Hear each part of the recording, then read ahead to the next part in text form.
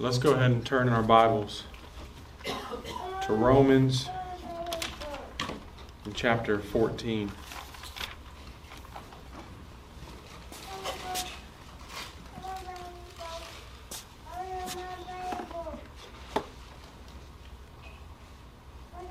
This week I have 2 hours and 40 minutes on the camera, so I can preach for that amount of time till they throw us out of here, because we're going to be watching some horrible movie. Romans chapter 14, and believe it or not, we are going to go from verse 13 to the end of the chapter.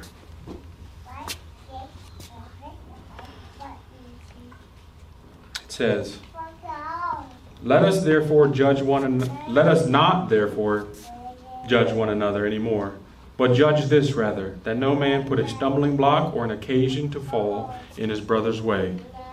I know and am persuaded by the Lord Jesus that there is nothing unclean of itself, but to him that esteems anything to be unclean, to him it is unclean. But if thy brother be grieved with thy meat, now walkest thou not charitably. Destroy not him with thy meat for whom Christ died. Let not then your good be evil spoken of, for the kingdom of God is not meat and drink, but righteousness and peace and joy in the Holy Ghost. For he that in these things serves Christ is acceptable to God and approved of men. Let us therefore follow after the things which make for peace, and things wherewith one may edify another. For meat destroy not the work of God. All things indeed are pure, but it is evil for that man who eats with offense. It is good neither to eat flesh, nor to drink wine, nor anything whereby thy brother stumbleth, or is offended, or is made weak. Hast thou faith? Have it to thyself before God. Happy is he that condemns not himself in that thing which he allows. And he that doubteth is damned if he eat, because he eats not of faith. For whatsoever is not of faith is sin. Let's pray. Heavenly Father, just thankful that you've given us your word as we just sang, Lord.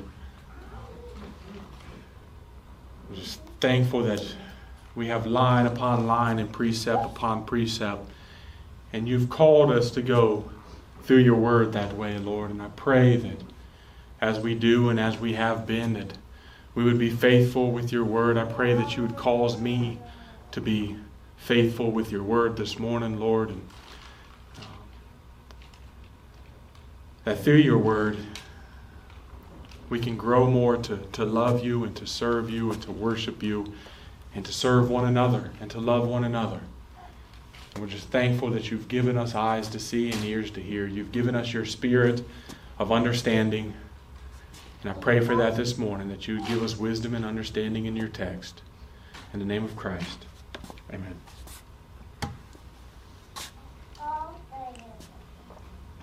Apart from some of the debate that went on this week, I'm drinking coffee in the sanctuary. So let me give a little bit of review on this. Obviously, I've done it every week since we got out of there, but Romans 1 through 11, Paul deals with his doctrinal portion of Romans, and in chapter 12 he starts with the more practical, not as though doctrine is not practical, and I've mentioned this before. We can't make a hard divide in it like that. We can, though, see that Paul in Romans 1 through 11 is teaching us the implications of the gospel. He's teaching us what the gospel is and what it means to us. And then from Romans chapter 12 to the end of the book, he's teaching us now how we should live in response to that. That's why he says, I beseech you, therefore, brethren, by the mercies of God, that you present your bodies a living sacrifice, wholly acceptable unto God, which is your reasonable service. And he's taught us how God has gifted us within the church and how we should use our gifts and lay them down for one another. How we should serve one another with our gifts and our talents. He also taught us that how we should respond when we are persecuted by others. It says, bless them and curse not. We're to bless those that persecute us. He's taught us that we should obey the government. Though those words are hard to form in my mouth, that's what the Word of God says.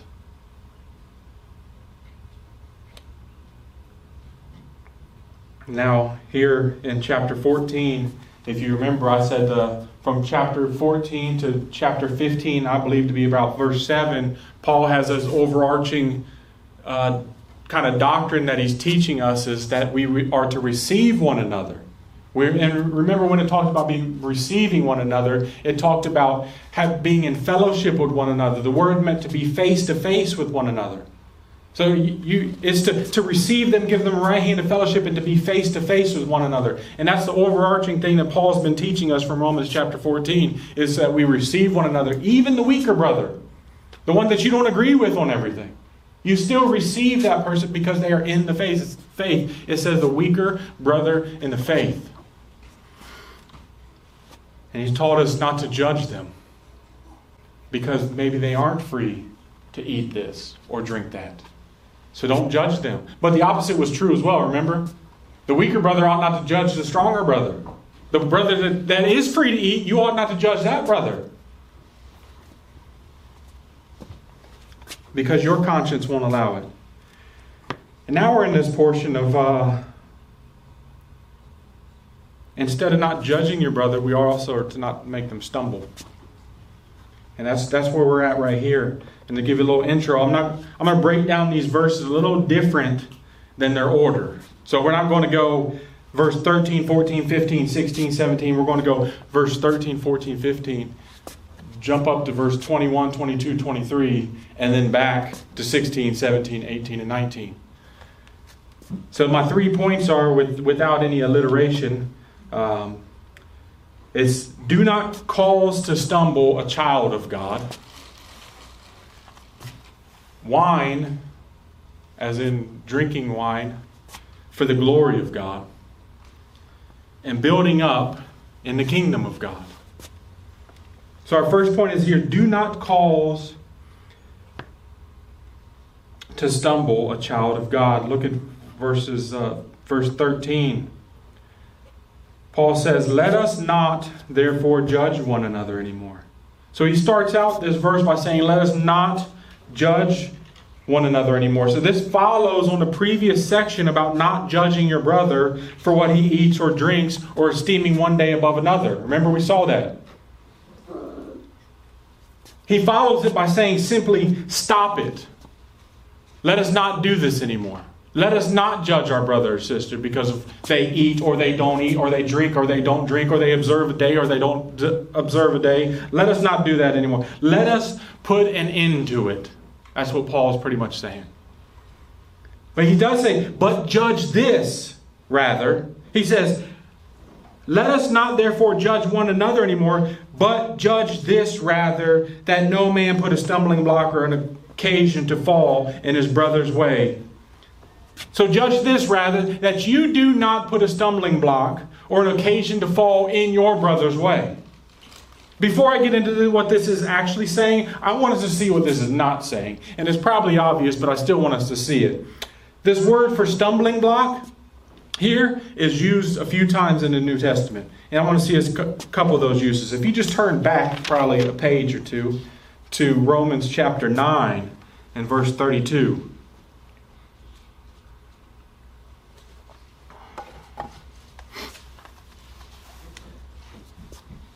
Paul says, wherefore, because they sought it,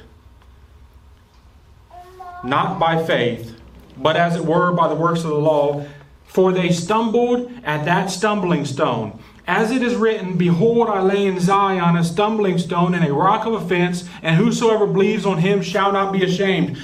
What is the stumbling stone right here? What is the stumbling block that is right here? It is the gospel of Jesus Christ. It's, if you will, it's sola fide. It's the fact that you can't earn your salvation, that you cannot please God by your works. That's what the Jews were seeking after. That's what Paul's dealing with. If you want to go back, we have them on YouTube. You can go back and listen to them. But that's what Paul's dealing with right here is the Jews were seeking the righteousness of God by the works of the law. And Paul is saying, you can't do it.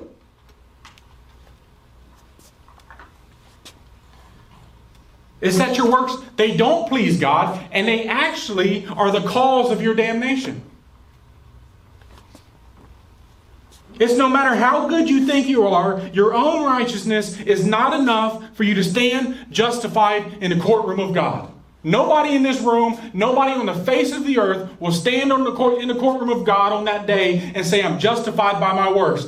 I did enough. Nobody will. And that was to the Jews a stumbling block. As Paul says in 1 Corinthians 1, he says, but we preach Christ crucified. Remember, they want a sign. They want wisdom. But what does he say? But we preach Christ crucified. And then he says, unto the Jews a stumbling block. Why is Christ crucified a stumbling block to the Jew? Well, multiple reasons. One I just dealt with. It shows that they aren't good. And remember, Jesus dealt with this with the rich young ruler. He says, I've done all these things since my youth. He said, one last thing. Sell everything you have. Follow me. Jesus didn't add to the law by saying that. He just showed that you hadn't been doing these things since your youth. You are covetous. The law tells you not to be covetous. But you are, because you won't sell everything you have and follow the Lord Jesus Christ, who is the Messiah of God. So they had a concept that they were good by the works of the law. And Jesus says to him, remember what he says to him? There are none good except one, that is God. So that was their mindset. They thought they were good by the works of the law. So when you preach Christ crucified, it's that Christ was crucified for the sins of his people. Remember, Jesus said, the whole need not a physician. He wasn't saying that there was actually whole people. W-H-O-L-E. He's not saying there was actually healthy, whole people. But in their minds, they thought they were whole. They thought, I am whole. I am perfect. I am good. But those that are sick need the physician. Those who are the sinners need the physician. It was a stumbling block because they thought that they were good. Not only that, they saw the Messiah as the coming king who would set up an earthly kingdom and do away with the wicked. Now, little did they know that he really did do that. And he's continuing to vanquish his enemies. They saw it as an instantaneous thing, though. They thought when the Messiah comes, he was going to take out Rome and set up his kingdom right there physically in Israel, and that was going to be it. Jesus taught that the kingdom of God, what does he say it was like? Leaven that you put into a lump, and it permeates the whole lump. He said it was like a mustard seed, a little tiny seed. Jesus said it was the smallest seed. And you put it into the ground. And what does it do? Right when you put the mustard seed into the ground, it does not explode into the big giant tree. It slowly grows.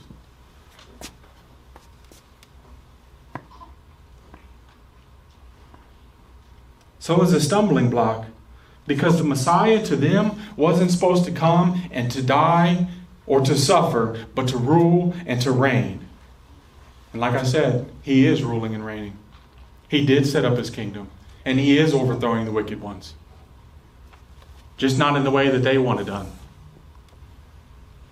So that is not what this stumbling block is in Romans 14. Also it states in 1 Peter chapter 2, verse 7 and 8. You don't need to turn there. I'll just read it to you. Unto you, therefore, which believe, he is precious. But unto them which be disobedient, the stone which the builders disallowed, the same is made the head of the corner, and a stone of stumbling, and a rock of offense, even to them which stumble at the word, being disobedient, whereunto also they were appointed. There are those that stumble at the word. That's what that says. The stumbling block is the word, and I believe we can rightly interpret that to be the word of the gospel. The word of preaching Christ crucified, it's a stumbling block to some. Who? According to Peter, to the unbelieving and disobedient. However, Paul is not telling us in Romans 14 to not preach Christ crucified because it's a stumbling block. That's not what he's saying. That's what I said. It's pretty obvious that's not what he's saying, but I wanted to deal with that. What Paul is saying is do not let what you eat or drink or partake in cause your brother to stumble. Look back at Romans 14, verse 14 and 15. Paul says, I know and am persuaded by the Lord Jesus that there is nothing unclean of itself. But to him that esteemeth anything to be unclean, to him it is unclean. But if thy brother be grieved with thy meat, now walkest thou not charitably. Destroy not him with thy meat, for whom Christ died. Paul says, I know and am persuaded by the Lord Jesus Christ that nothing is unclean, but if thy brother be grieved with thy meat, do not eat it. That's what this is saying. It's not saying don't preach the gospel to someone if it's a stumbling block to them. It's saying in reference to your brother or sister in Christ, if it offends them that you're going to eat a pork sandwich, abstain from it. Don't do it. Or to put it another way, if what you are free to do in Christ makes your brother stumble, abstain from it. Look down at verse 21. It says, it is good neither to eat flesh, which is meat, nor to drink wine, nor anything whereby thy brother stumbles or is offended or is made weak. He says, it is good to not do these things if it causes your brother to stumble. Right? That's what it says right there. So if it's good to not do these things, that means it's bad if you do these things. If your eating of the meat causes your brother to stumble, it is bad if you're going to do it. If your weaker brother is in your presence and you decide to eat the very thing that offends him knowingly, you're in sin. It's not sin for you to eat it, but it's sin for you to offend your brother. I wish we would take this into consideration more. Especially within us Reformed folk.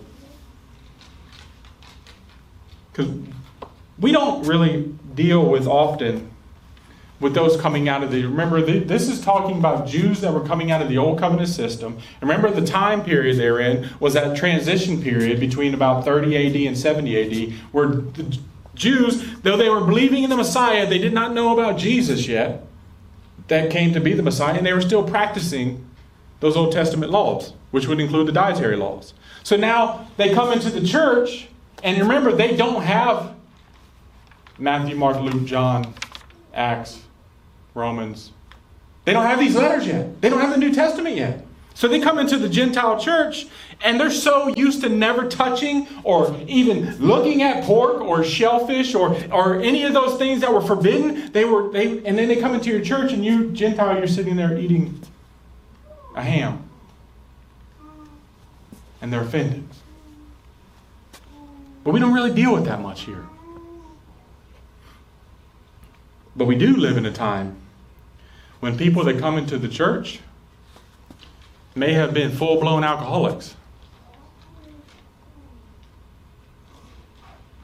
And though we are free to drink alcohol in Christ, we are not free to offend our brother by it.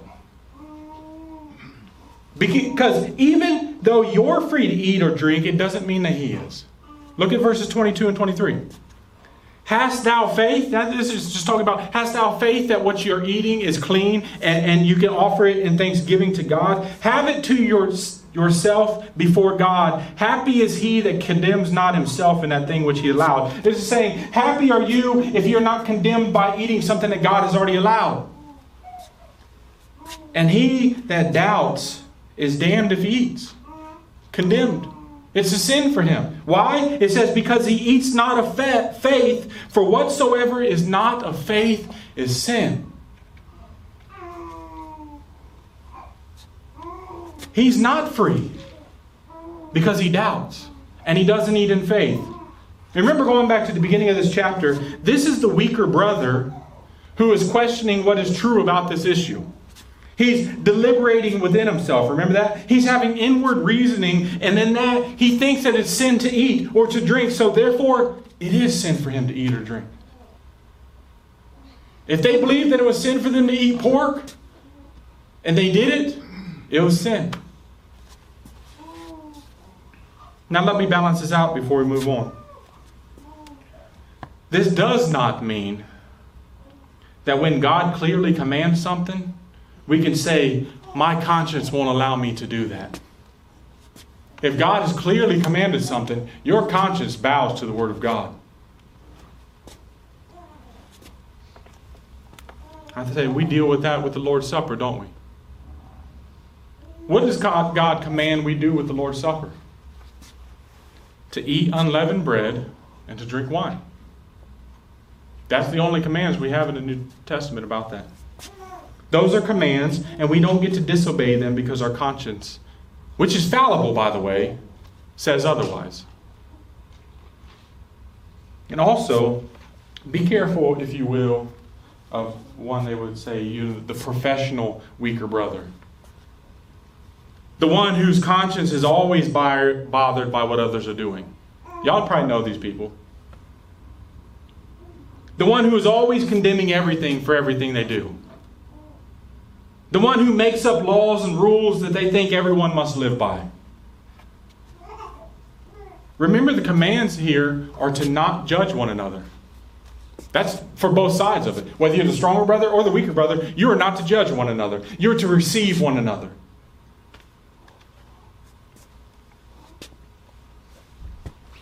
If you're the weaker brother, that doesn't mean that everyone else is in sin. It just means that you don't understand the Word of God in that area yet.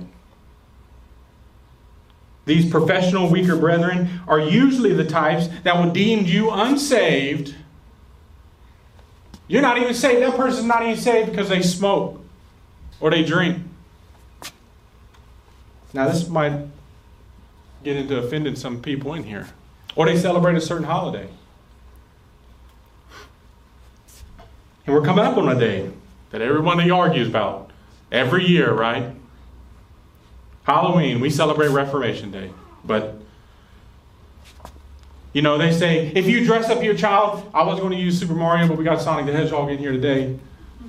If you dress up your child like Sonic the Hedgehog and get him some candy, you're going to hell. I literally saw a Facebook post that said, nah, son, we don't dress up like that and go to door to get candy except the days that we're worshiping Satan. I was like, that's taking it a little far.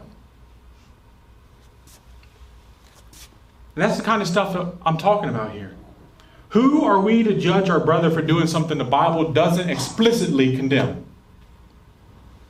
Is it sinful to dress up my child today and get him candy? Would it be sinful for that? Would it be sinful if I dressed up Sophia and Titus and took them door to door, knocking on doors, and got candy from people? Is that sinful? You say no. Why is it sinful 3 weeks from today?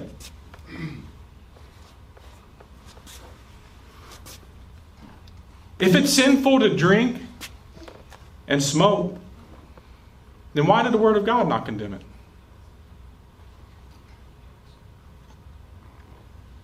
Which takes me right to my next point. Wine for the glory of God. This actually was not even going to be part of the outline or the message. But while I was writing, I felt the need to expound on this a little bit more. Because first it says in verse 21, it is good neither to eat flesh nor to drink wine, nor anything whereby thy brother stumbles or is offended or is made weak. So the implication is that these Romans were drinking wine, right? Why would Paul bring it up if they weren't even drinking wine? Now I know those that argue that this word it just means fruit of the vine, so it just means grape juice. Well, first, they had no way simply to have grape juice in the first century. They had no way to preserve it from fermenting into wine. That wasn't invented until 1869 by Thomas Welch to replace communion wine. So apart from when it was freshly squeezed, it would start fermenting right away and turning into wine. But also, I've never seen or heard someone be offended because I drank too much grape juice. Is that what the context is talking about? It's not saying, will you abstain from drinking grape juice because it offends me? This makes no sense. This is talking about fermented alcoholic wine. And apart from popular opinion, wine was actually seen as a blessing from God. It says in Psalm 104, 14 and 15, it says, He causes the grass to grow for the cattle and herb for the service of man, that he may bring forth food out of the earth, and wine that makes glad the heart of man, and oil to make his face shine, and bread which strengthens man's heart. It says in Deuteronomy 32:28, Israel then shall dwell in safety alone. The fountain of Jacob shall be upon a land of corn and wine. Also his heavens shall drop down dew. And listen to this verse, Jeremiah 31. I love this verse. Verse 12. Therefore they shall come and sing in the height of Zion, and shall flow together to the goodness of the Lord, for wheat and for wine and for oil and for the young of the flock and of the herd. And their soul shall be as a watered garden, and they shall not sorrow any more at all. So corn and oil and livestock and wine were given by God as blessings to His people.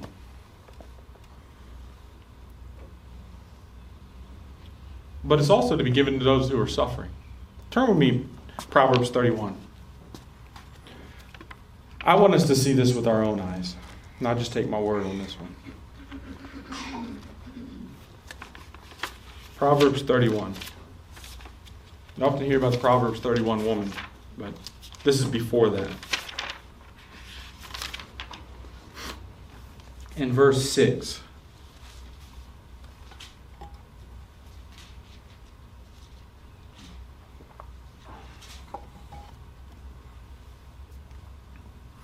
It says, Give strong drink unto him that is ready to perish, and wine unto those that be of a heavy heart.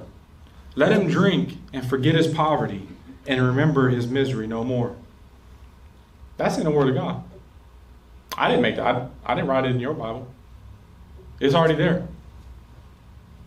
And you most certainly won't see in an independent fundamental Baptist church preaching from these verses, will you?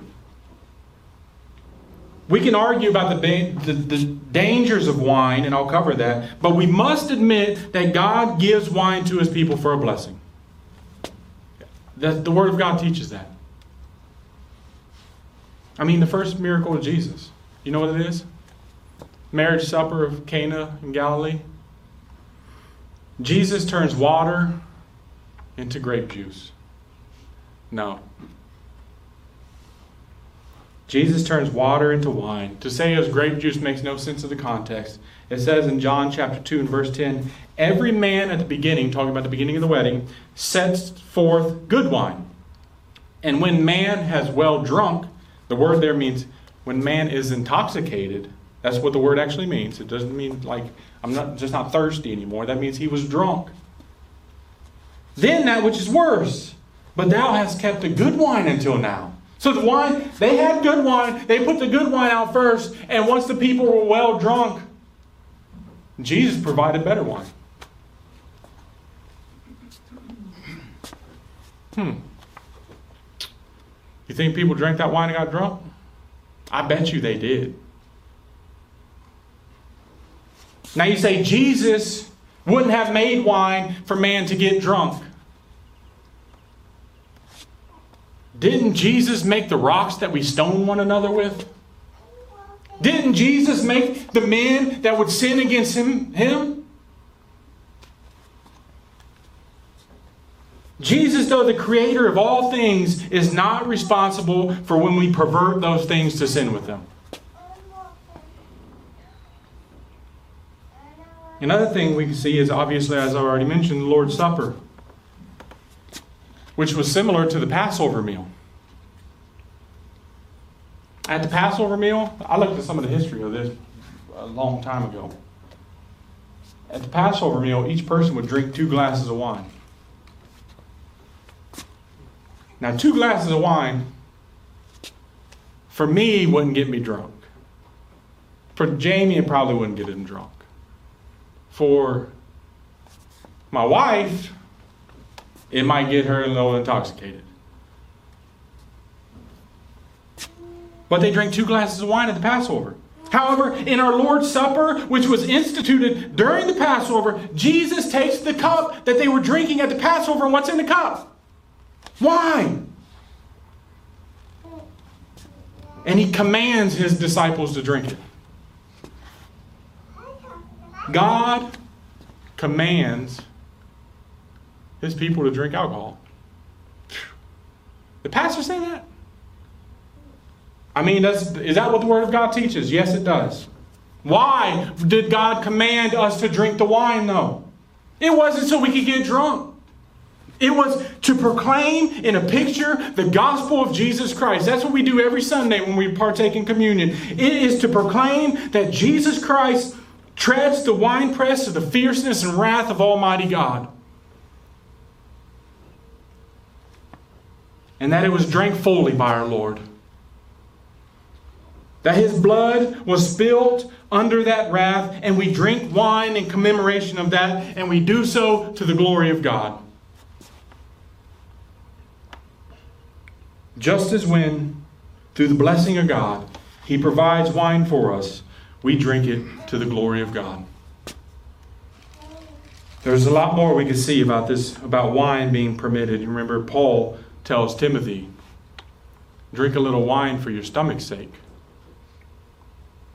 Obviously, the biblical writers and our Lord had no problem with alcohol in and of itself. So, praise God from whom all blessings flow, including wine. But now the negative. Though we are permitted to drink wine, and actually also commanded to drink wine, there is a prohibition in Scripture against drunkenness. Paul says in Ephesians 5:18, and be not drunk with wine, wherein is excess, but be filled with the Spirit. Paul quite literally says in Romans chapter 13 and verse 13, right before he says this, to not be in drunkenness. Turn with me to 1 Corinthians chapter 6.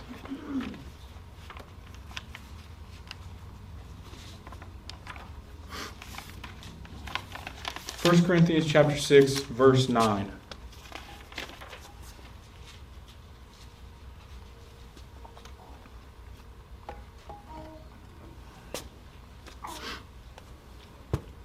It says, know ye not that the unrighteous shall not inherit the kingdom of God?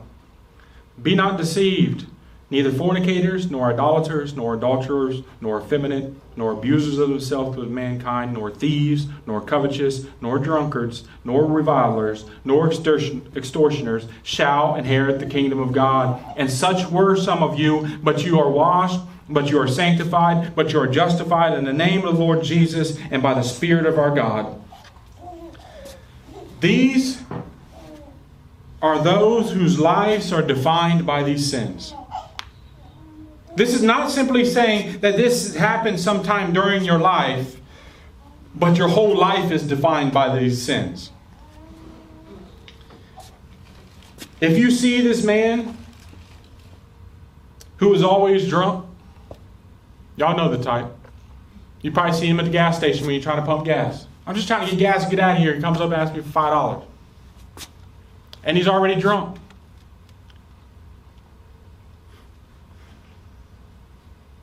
They're always stumbling around, trying to get to their next drink. They typically have destroyed their families and those around them because they're given to the bottle. Everything about their life is about another drink. And you know why they shall not inherit the kingdom of God?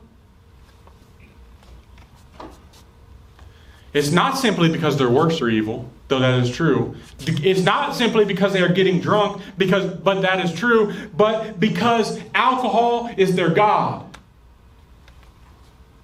That's the problem with these people in this list. It's not simply sin, but that these things are a God to them.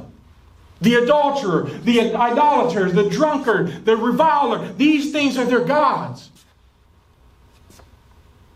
They go about their whole lives following after them, and therefore they shall not inherit the kingdom of God. Because they follow after the God of this world, the flesh, and the devil, right?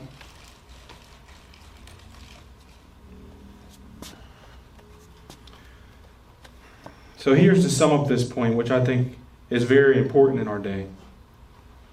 Yes, alcohol is fine to have.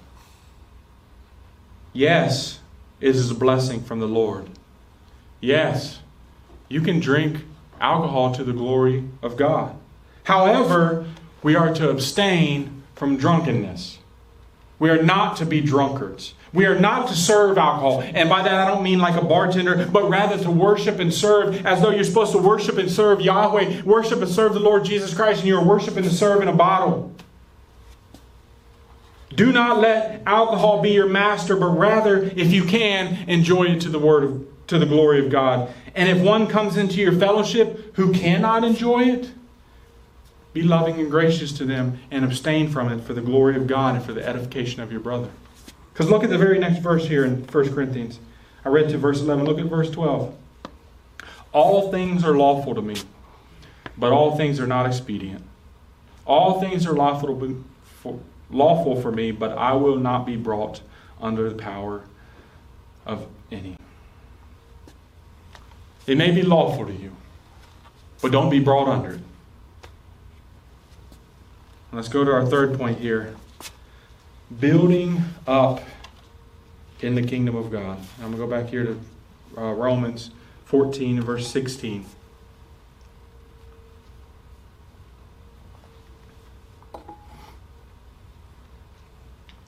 It says, "Let not then your good be evil spoken of." This is speaking about you being free to eat or drink or observe a day or not. I can eat that meat now because I'm free to do so and do it to the glory of the Lord, and it's a good thing for me. However, if I use it to harm my brother, it says to destroy him for whom Christ died, it will be evil spoken of. So don't use your liberty in Christ for this purpose. Don't allow that good thing to be used for evil. And Paul tells us why. Look at verse 17. "For the kingdom of God is not meat and drink." It means because the kingdom of God is not meat and drink. Those characteristics of the kingdom of God is not about what we eat or drink. That's not what's important. Though we may be free to eat and drink, those are not definitional to what the kingdom is. And I would say that any ministry or group that makes what we eat or drink the main thing, to stay away from them. We should not separate or judge those that eat or drink different than us. And by that I mean the substance of what we eat and drink. Not necessarily the amount that we eat and drink. You see, eating and drinking can become sins if we gorge ourselves, right? Gluttony and drunkenness are sins, and they are both the result of eating and drinking. They're both really the same thing. A drunkard is one that drinks too much. A glutton is one that eats too much. Yet, in the church, gluttony is fine. Drunkenness is not. Both of them shouldn't be fine. So this is not so much dealing with the substance or with the amount. This is not dealing with that, the drunkenness or gluttony, but the substance of what we eat and drink. That's not what our focus should be. It should be on the latter portion of this verse. It says, "For the kingdom of God is not meat and drink, but righteousness and peace and joy in the Holy Ghost." Sound like Pentecostal now. Having joy in the Holy Ghost.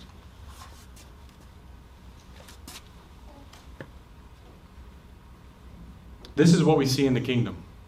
Unity in these things, righteousness and peace and joy, not division on what we eat and drink. We have unity in these things and not division on those things. And if we have unity in these things, division will only come when sin or heresy comes in. And how are we to have our focus on those things? On righteousness and peace and joy? Well, first, being in the kingdom of God. Now let me say, this isn't just speaking about some future kingdom of God. I've actually just literally recently heard that argument about this verse, that this is speaking about a future, not yet future millennial kingdom of God, but that makes absolutely no sense in the context. Paul isn't saying that we shouldn't eat or drink or judge our brothers who do, because in 2,000 plus years from now we'll be in the kingdom. That's not what he's saying. He's saying you are in the kingdom now, and the kingdom isn't made up of eating and drinking now. So therefore, don't divide over that. However, unite in the righteousness and peace and joy in the Holy Ghost. So you must be part of the kingdom to obey this. And how must one be part of the kingdom?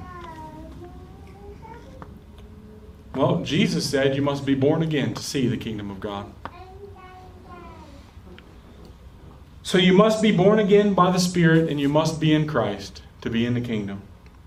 That's what being born again does. It awakens you to the realization that you are a vile sinner and in need of a Savior. And then you embrace the Lord Jesus Christ by faith. And then what Paul says in verse 18 is you then serve Christ, being acceptable to God and approved by men.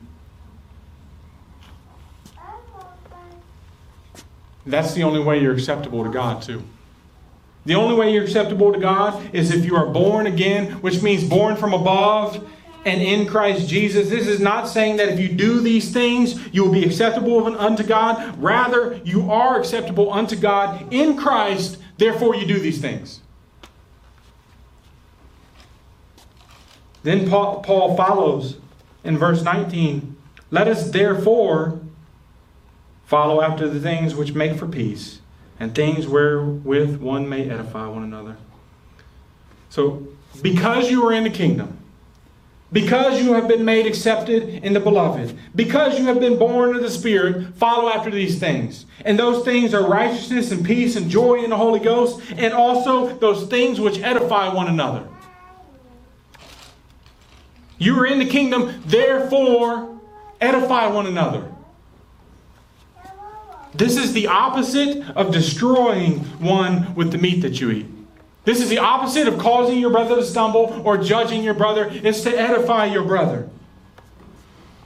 It's building them up in fellowship and communion. This should be our goal, to build up our brothers and sisters, never to tear them down. This is how the church is supposed to work, brother. Now, I know from experience, and some of you know, that sometimes people that name the name of Christ seek to tear down other Christians. However, that should never be our goal. We should never speak ill of our brothers and sisters because they don't agree on something that is not essential to salvation.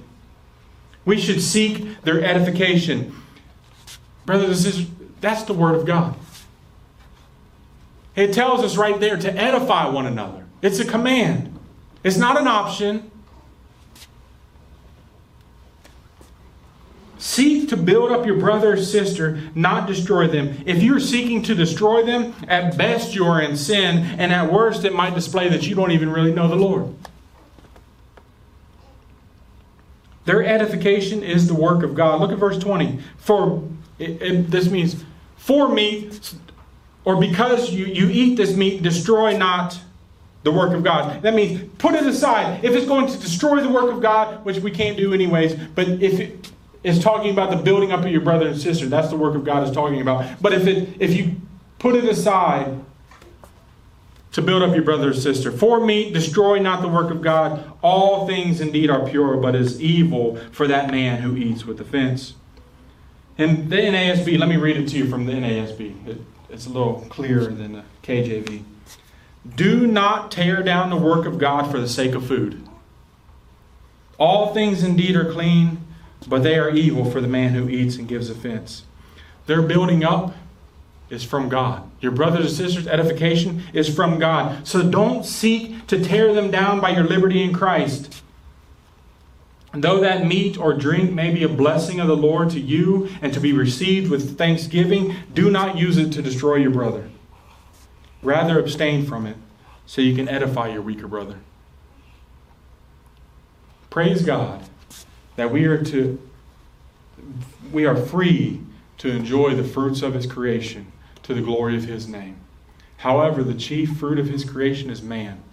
So therefore, do not destroy him over your freedom, but rather build him up.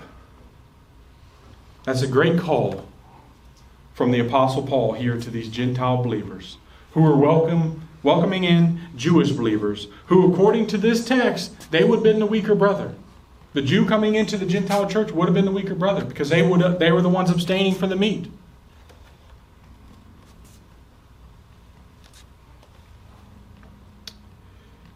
He tells them to seek to build them up in Christ, to seek peace with them. These men and women never had peace with one another before that. God calls us then to have peace with them. And the peace that they were to have with them was purchased by the blood of Christ. He is our peace. Remember Paul in Ephesians chapter 2, I have it on here. Verses 13 to 14, he says, but now, let me back up a little bit. The church of Ephesus, they were Gentiles as well. Paul was writing to another Gentile church in Ephesus, and he tells the Ephesian church there of Gentiles, but now in Christ Jesus, you Gentiles, you who sometimes were afar off, are made not near by the blood of Christ. And then he says, for he is our peace, who hath made both one, and hath broken down the middle wall of partition between us.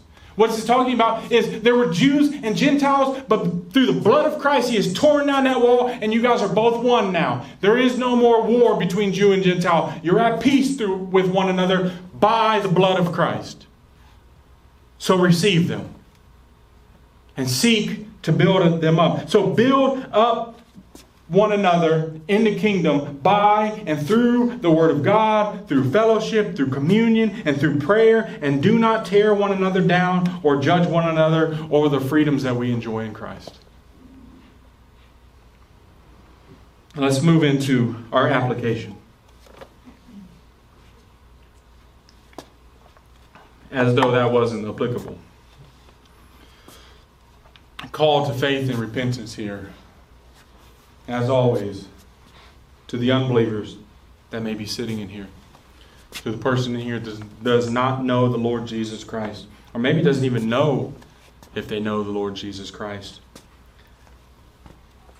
If you don't know the Lord Jesus Christ, you're not part of the kingdom. As Jesus said, you must be born again to see the kingdom.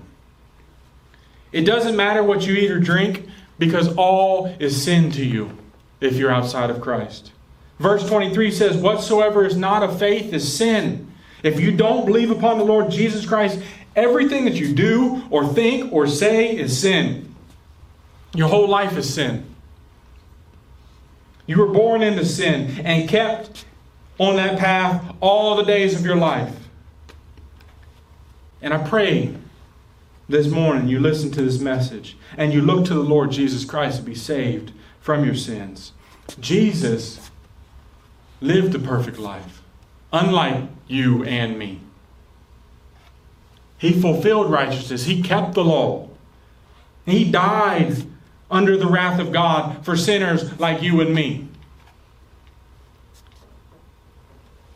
And when he died on that cross, what he was doing was taking away the sins of his people. He is the Lamb of God which takes away the sin of the world. And we know the story. 3 days later, he rose from the grave, defeating sin and death. He took his people's sins into the grave and came out without them. He buried their sins and broke free the chains of death. And in his words, Jesus said, if you believe in me, you will never die. And then he said, do you believe that? Those are his words.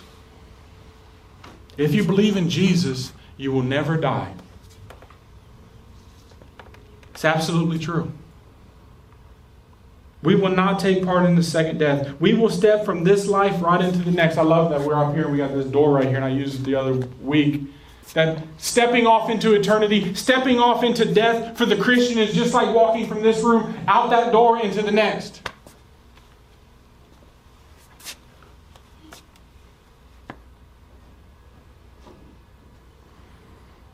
It's going from this life into the next life. This is why Jesus could say that you have eternal life. When does eternal life start? When you believed upon Him. Eternal life. It doesn't mean you have life and then you'll die and then you have life again. No, you are born again. You are made new. You are made alive. And you stay alive. Off into eternity. He also said if you believe in Him, you have passed from death unto life. That's such a great verse too. Because it shows that it's a one-time act as well. You've passed from death unto life one time. You can never go back. You know, those that people that, they do the altar calls, and the same people come up every single week because they will need to be born again, and born again, because they pass from life unto death, and death unto life, and life unto death, and death unto... That does not happen. It's a one-time act. You believe upon the Lord Jesus Christ. That's evidence that you have passed from death unto life, and you're made alive, and you stay alive. You have eternal life.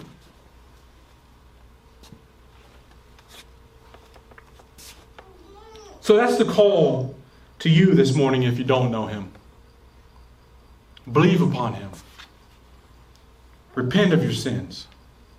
Look to Him who takes away sins and be saved.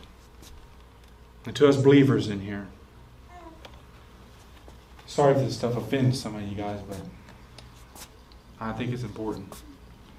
You are free to eat or drink or observe days or not. Our measuring stick is the Word of God. This is how we define what sin is. Not our conscience, not our feelings, not our opinions, not our traditions, simply by the Word of God. That's how we define what sin is. If God says it's a sin, then it's a sin, period. If God doesn't say it's a sin, we have no right to make up new ones. God has not made us the lawmakers. He defines His law, not us. So we ought to be careful to argue that something is sin when it's not, or maybe not. Let me give you a clear example of this. Something that I've seen. It says in 1 Thessalonians 5:22, abstain from all appearance of evil. Boy, have I seen that verse butchered by so many people. We are commanded to abstain from all appearance of evil. We can agree upon that, right? Because it says it. It says to abstain from all appearance of evil. We have to agree upon that. However, there are those that use this verse to say you can't go to a theater. Have you been around that type? I have. Or you can't go into a place like, say, the Crafty Rooster or the Grumpy Monk or Buffalo Wild Wings because they have a bar in there. They say they have the appearance of evil. Because you could be sinning going into those places. You could be going into the theater to watch a movie that is full of nudity or blasphemy or foul language or whatever it may be. You could be going into Applebee's to get plastered drunk. So it has an appearance of evil. Now let me ask you, does this verse say, don't go into a restaurant that has a bar? That's not what the verse said, right? It just says abstain from all appearance of evil. It doesn't say don't go into a restaurant because it has a bar. That would be a clear command of God if it said that. Our traditions have added that. It simply says to abstain from all appearance of evil. So what does that mean? Well, God defines what evil is, right? We have to say that. God defines what evil is, and He defines sin as evil. The word for appearance, though rightly can be translated that way, it can and is translated as form or forms. If you have a different Bible version than KJV, it probably says abstain from all forms of evil. So it's to abstain from every form of evil. In other words, fight against sin. God defines what evil is. Evil is sin, and He says abstain from every form of sin. To fight against sin. It doesn't mean you can't dress up like Super Mario for your child. Hopefully no adults are doing this.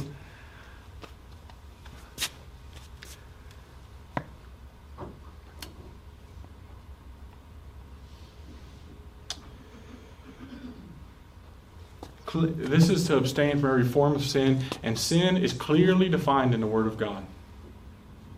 Not whatever tradition I want to add to that. We are on the verge of legalism by adding laws to God's Word that He doesn't condemn as sin. And this is quite common within the church at large, especially as I've already mentioned, something with like smoking or drinking. Can both of those be sin? Yes, they most certainly can. But so can drinking coffee. So can eating pizza. Or whatever it may be. You're like, why do you keep on bringing up those two? Well, because those are two that people focus on and harp on if you partake in them, right? Those are the ones we know they're not a believer because they smoke. I seen him walking down the street with a cigar in his hand. I seen him sitting at dinner and he had a beer for dinner. He's not a believer. While they're a 300-pound lazy glutton sitting around eating fudge rounds.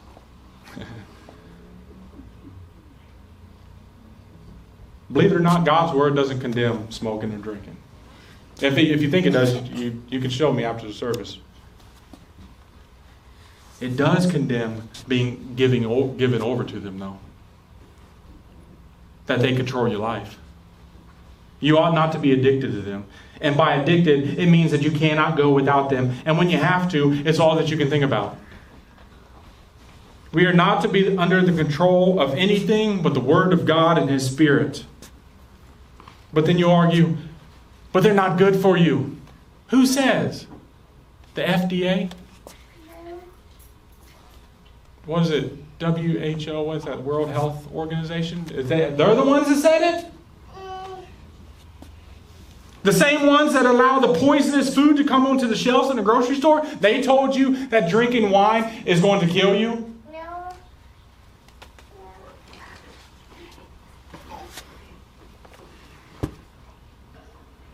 And if you want to condemn people who smoke or drink as unbelievers, you have to throw out some of the greatest preachers that the church has known. You have to throw out Martin Luther. He was German. You know he drank. We all know he drank. Charles Spurgeon, smoke a cigar to the glory of God. Those were his words. Jonathan Edwards was a pipe smoker. Martin Lloyd Jones smoked cigarettes. R.C. Sproul smoked cigarettes. And I'm sure, those are off the top of my head. I'm sure I could dig and find there's many, many more. So are we going to condemn those as unbelievers?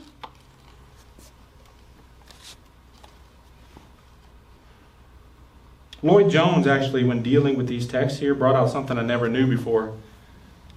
But he said he was looking through old church budgets, not of his own church, but of multiple churches in the area. He was looking through their older church budgets. And the pastors would have a housing budget. They have a food budget.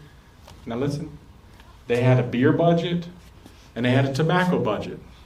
So you all falling short with me. But these budgets were for the preacher. They were for the pastor. So let us check our feelings at the door when it comes to judgment of others. And let us let the Word of God define what a sin is and simply obey that. Let us believe the Word of God when it says that we are free to eat or drink or whatsoever you do to the glory of God. And let us repent of thinking ill of our brothers and sisters who do some things that we don't like, but that God doesn't define as sin. And into our call to war here.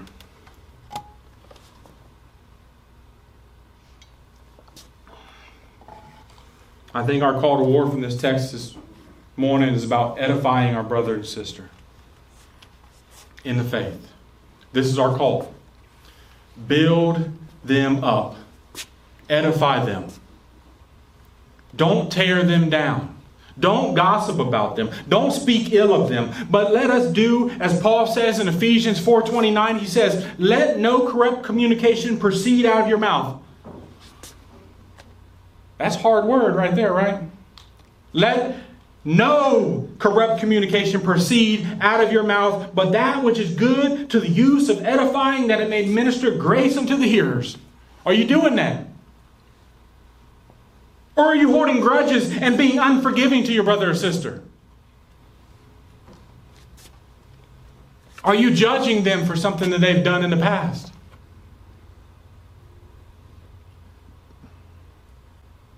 You know, the scripture says love keeps no record of wrongs.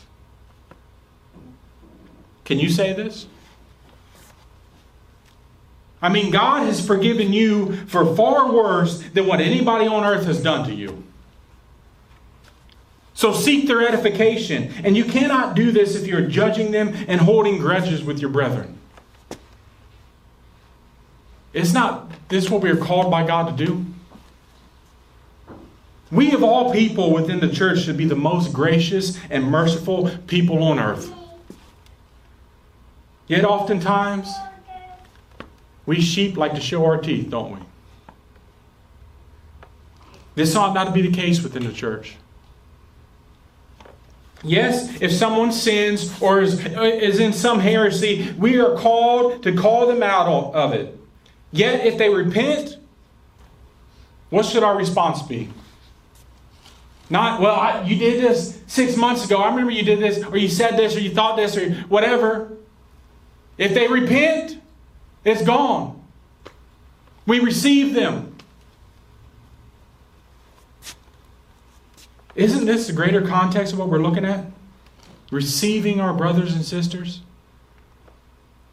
And when we receive them, it's to fellowship and it's to edify them. Man, if we could get this down.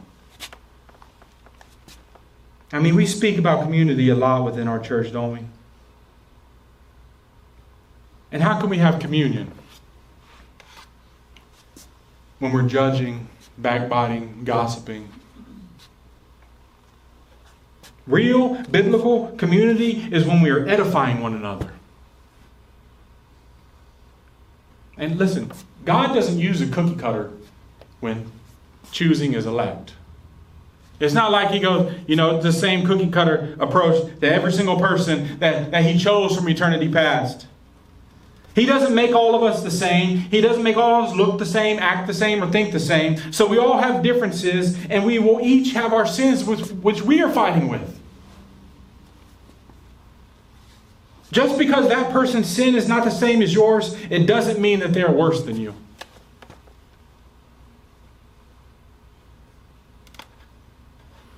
So seek their edification. Fight for it.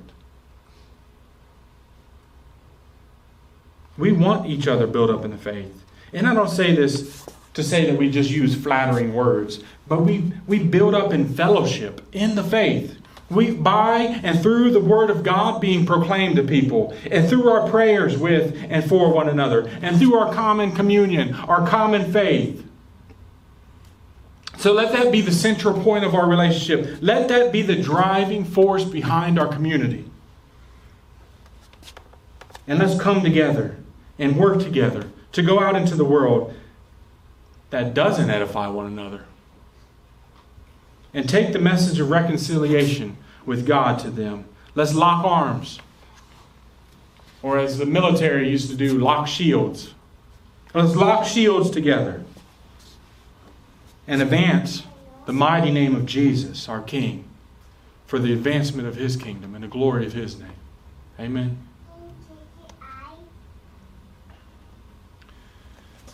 And we're going to partake in communion